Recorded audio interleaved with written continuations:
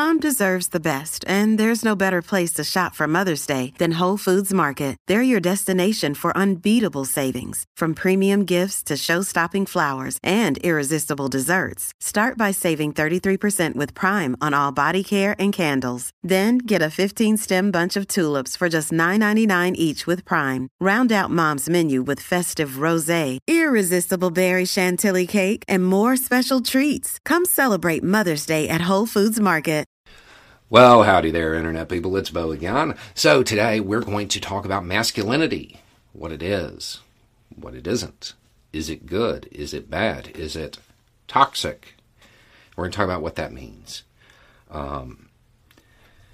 So, in the United States, and this is true in most places, but definitely in the United States, people's image of masculinity is very much based on historical figures and their portrayal in popular culture, and people try to emulate that. Men want to be like that.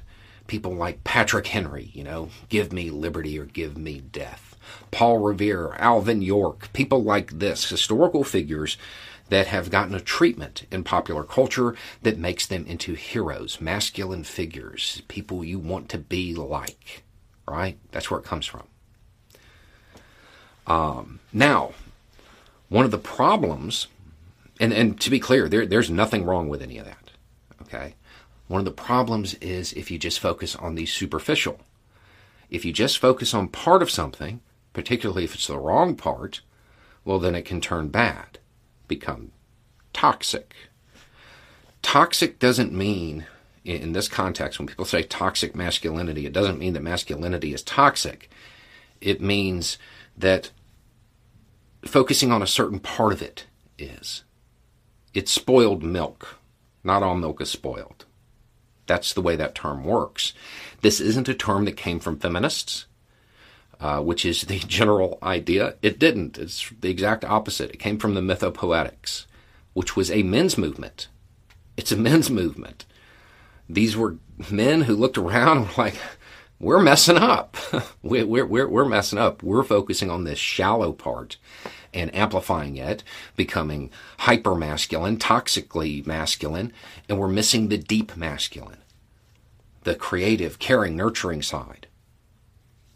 The term didn't come from feminists.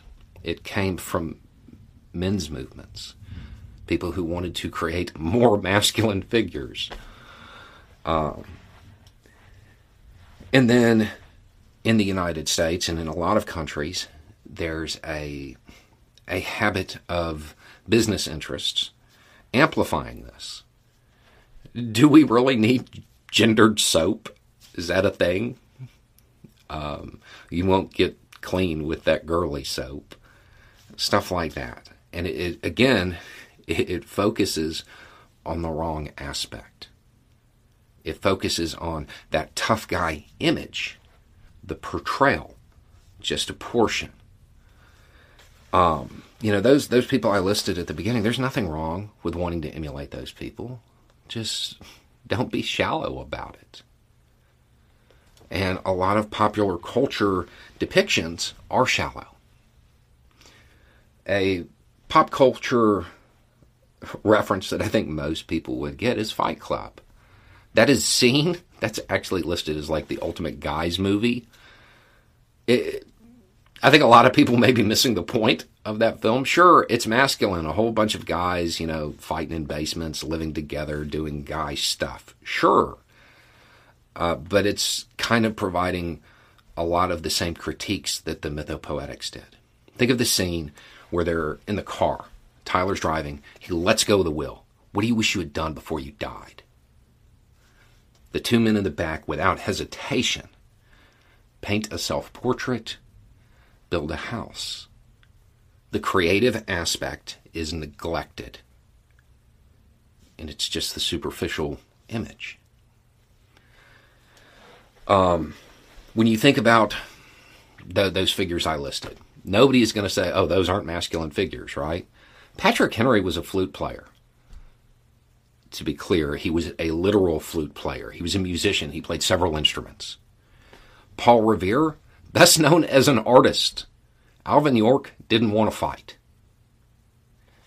those aspects, the creative, nurturing side, that gets tossed away. And you're just left with the violence, with the tough guy image. And that is damaging to men and to society as a whole. If you look at most great masculine icons in American history, you're going to find out that most of them were very creative people. They had a whole lot of other interests, and generally they used that aggressive nature to help people. Maybe not always in the best ways, but they thought they were. That's how they viewed their actions. Toxic masculinity is a lot like a lot of delicacies around the world. They come from venomous or poisonous items. And those, when prepared correctly, they're taking that part out. Toxic masculinity is the exact opposite. You're throwing away the parts that you should fill yourself with. And you're just eating the part that will eventually kill you. Anyway, it's just a thought. Y'all have a good day.